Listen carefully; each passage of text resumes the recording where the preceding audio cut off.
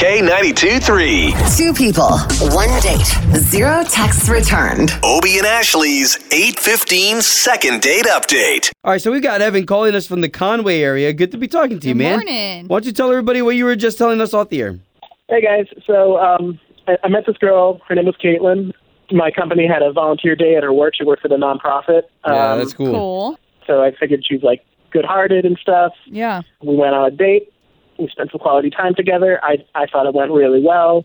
And then she basically Caspered me. And She what? She Caspered me. Like ghosted. Disappeared. Oh, okay. Yeah. Oh, I'm sorry. I didn't know what that was. Well, All right. Evan, so you had met her literally just the day you were volunteering. You had been there all day and asked her out from there, and then you had a date completely separate from that. Yeah.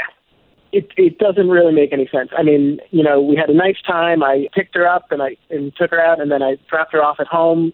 It seemed all good throughout the car ride, through everything. Hey, man, Okay. we're going to see if we can't help you out and get you two talking, okay? Okay, great.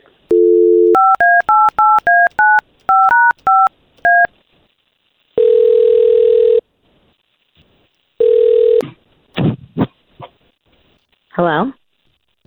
Yes, would love to speak to Kaitlyn, please. Yeah. Kaitlyn, good morning. My name is Obie.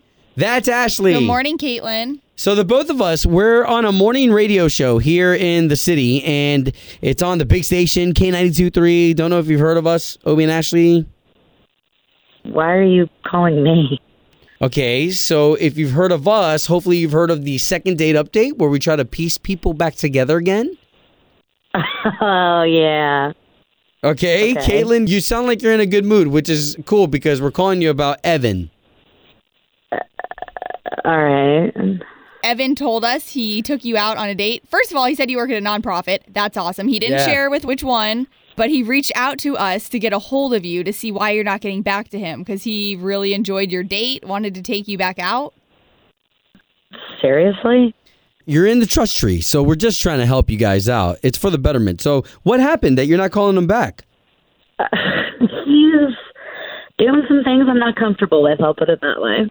He's doing things you're not comfortable with, or he did something on the date? Oh, not just on the date, but in general. Okay, can you trust us with what he did? He's a pot dealer. Okay. That's the thing. It was basically thrown in my face.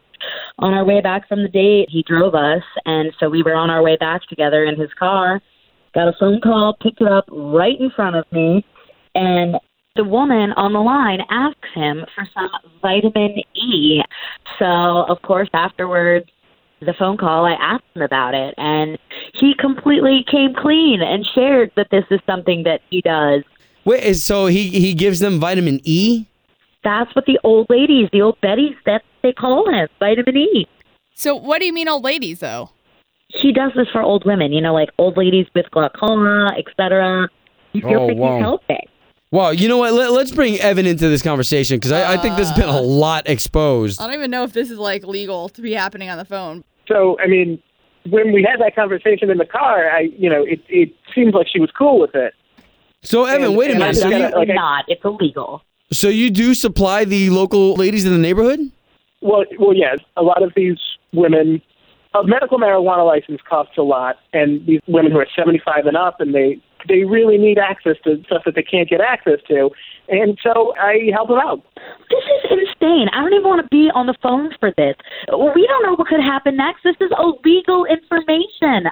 Okay. I don't want to be a part of this. You don't even have a medical marijuana license. This is not what you're doing. Oh, wow. Is not okay. It's just not. You're not doing it the right way. Look, what I'm doing here, it's a service for these women are old. There's Genevieve. She's 85. Her husband passed away 20 years ago. She lives alone. I go to her. I give her a pre-rolled. You give her a what? I brighten her day. A pre-rolled. It's fine. What is that? It's like something that's already rolled up. Uh-huh. Thanks, Obie. I'm just saying. Her hands aren't so good. She needs some help. Look, the enjoyment I get knowing that I'm providing Genevieve some happiness in her later years, I don't see what the harm in that is. We're both getting such great things out of our relationship. Okay, Wow. I see your point, but she's also saying, like Kaitlyn's saying, it's illegal if you're just like growing it in your backyard. I just don't know what to say. There is nothing that you could say right now that would make this okay. You are a pot dealer, period. I don't know what else there is to say about it. I don't see why this is such a big deal. What'd you call him? I called him Cheech and Chong. Aw, he's helping the old ladies out, though.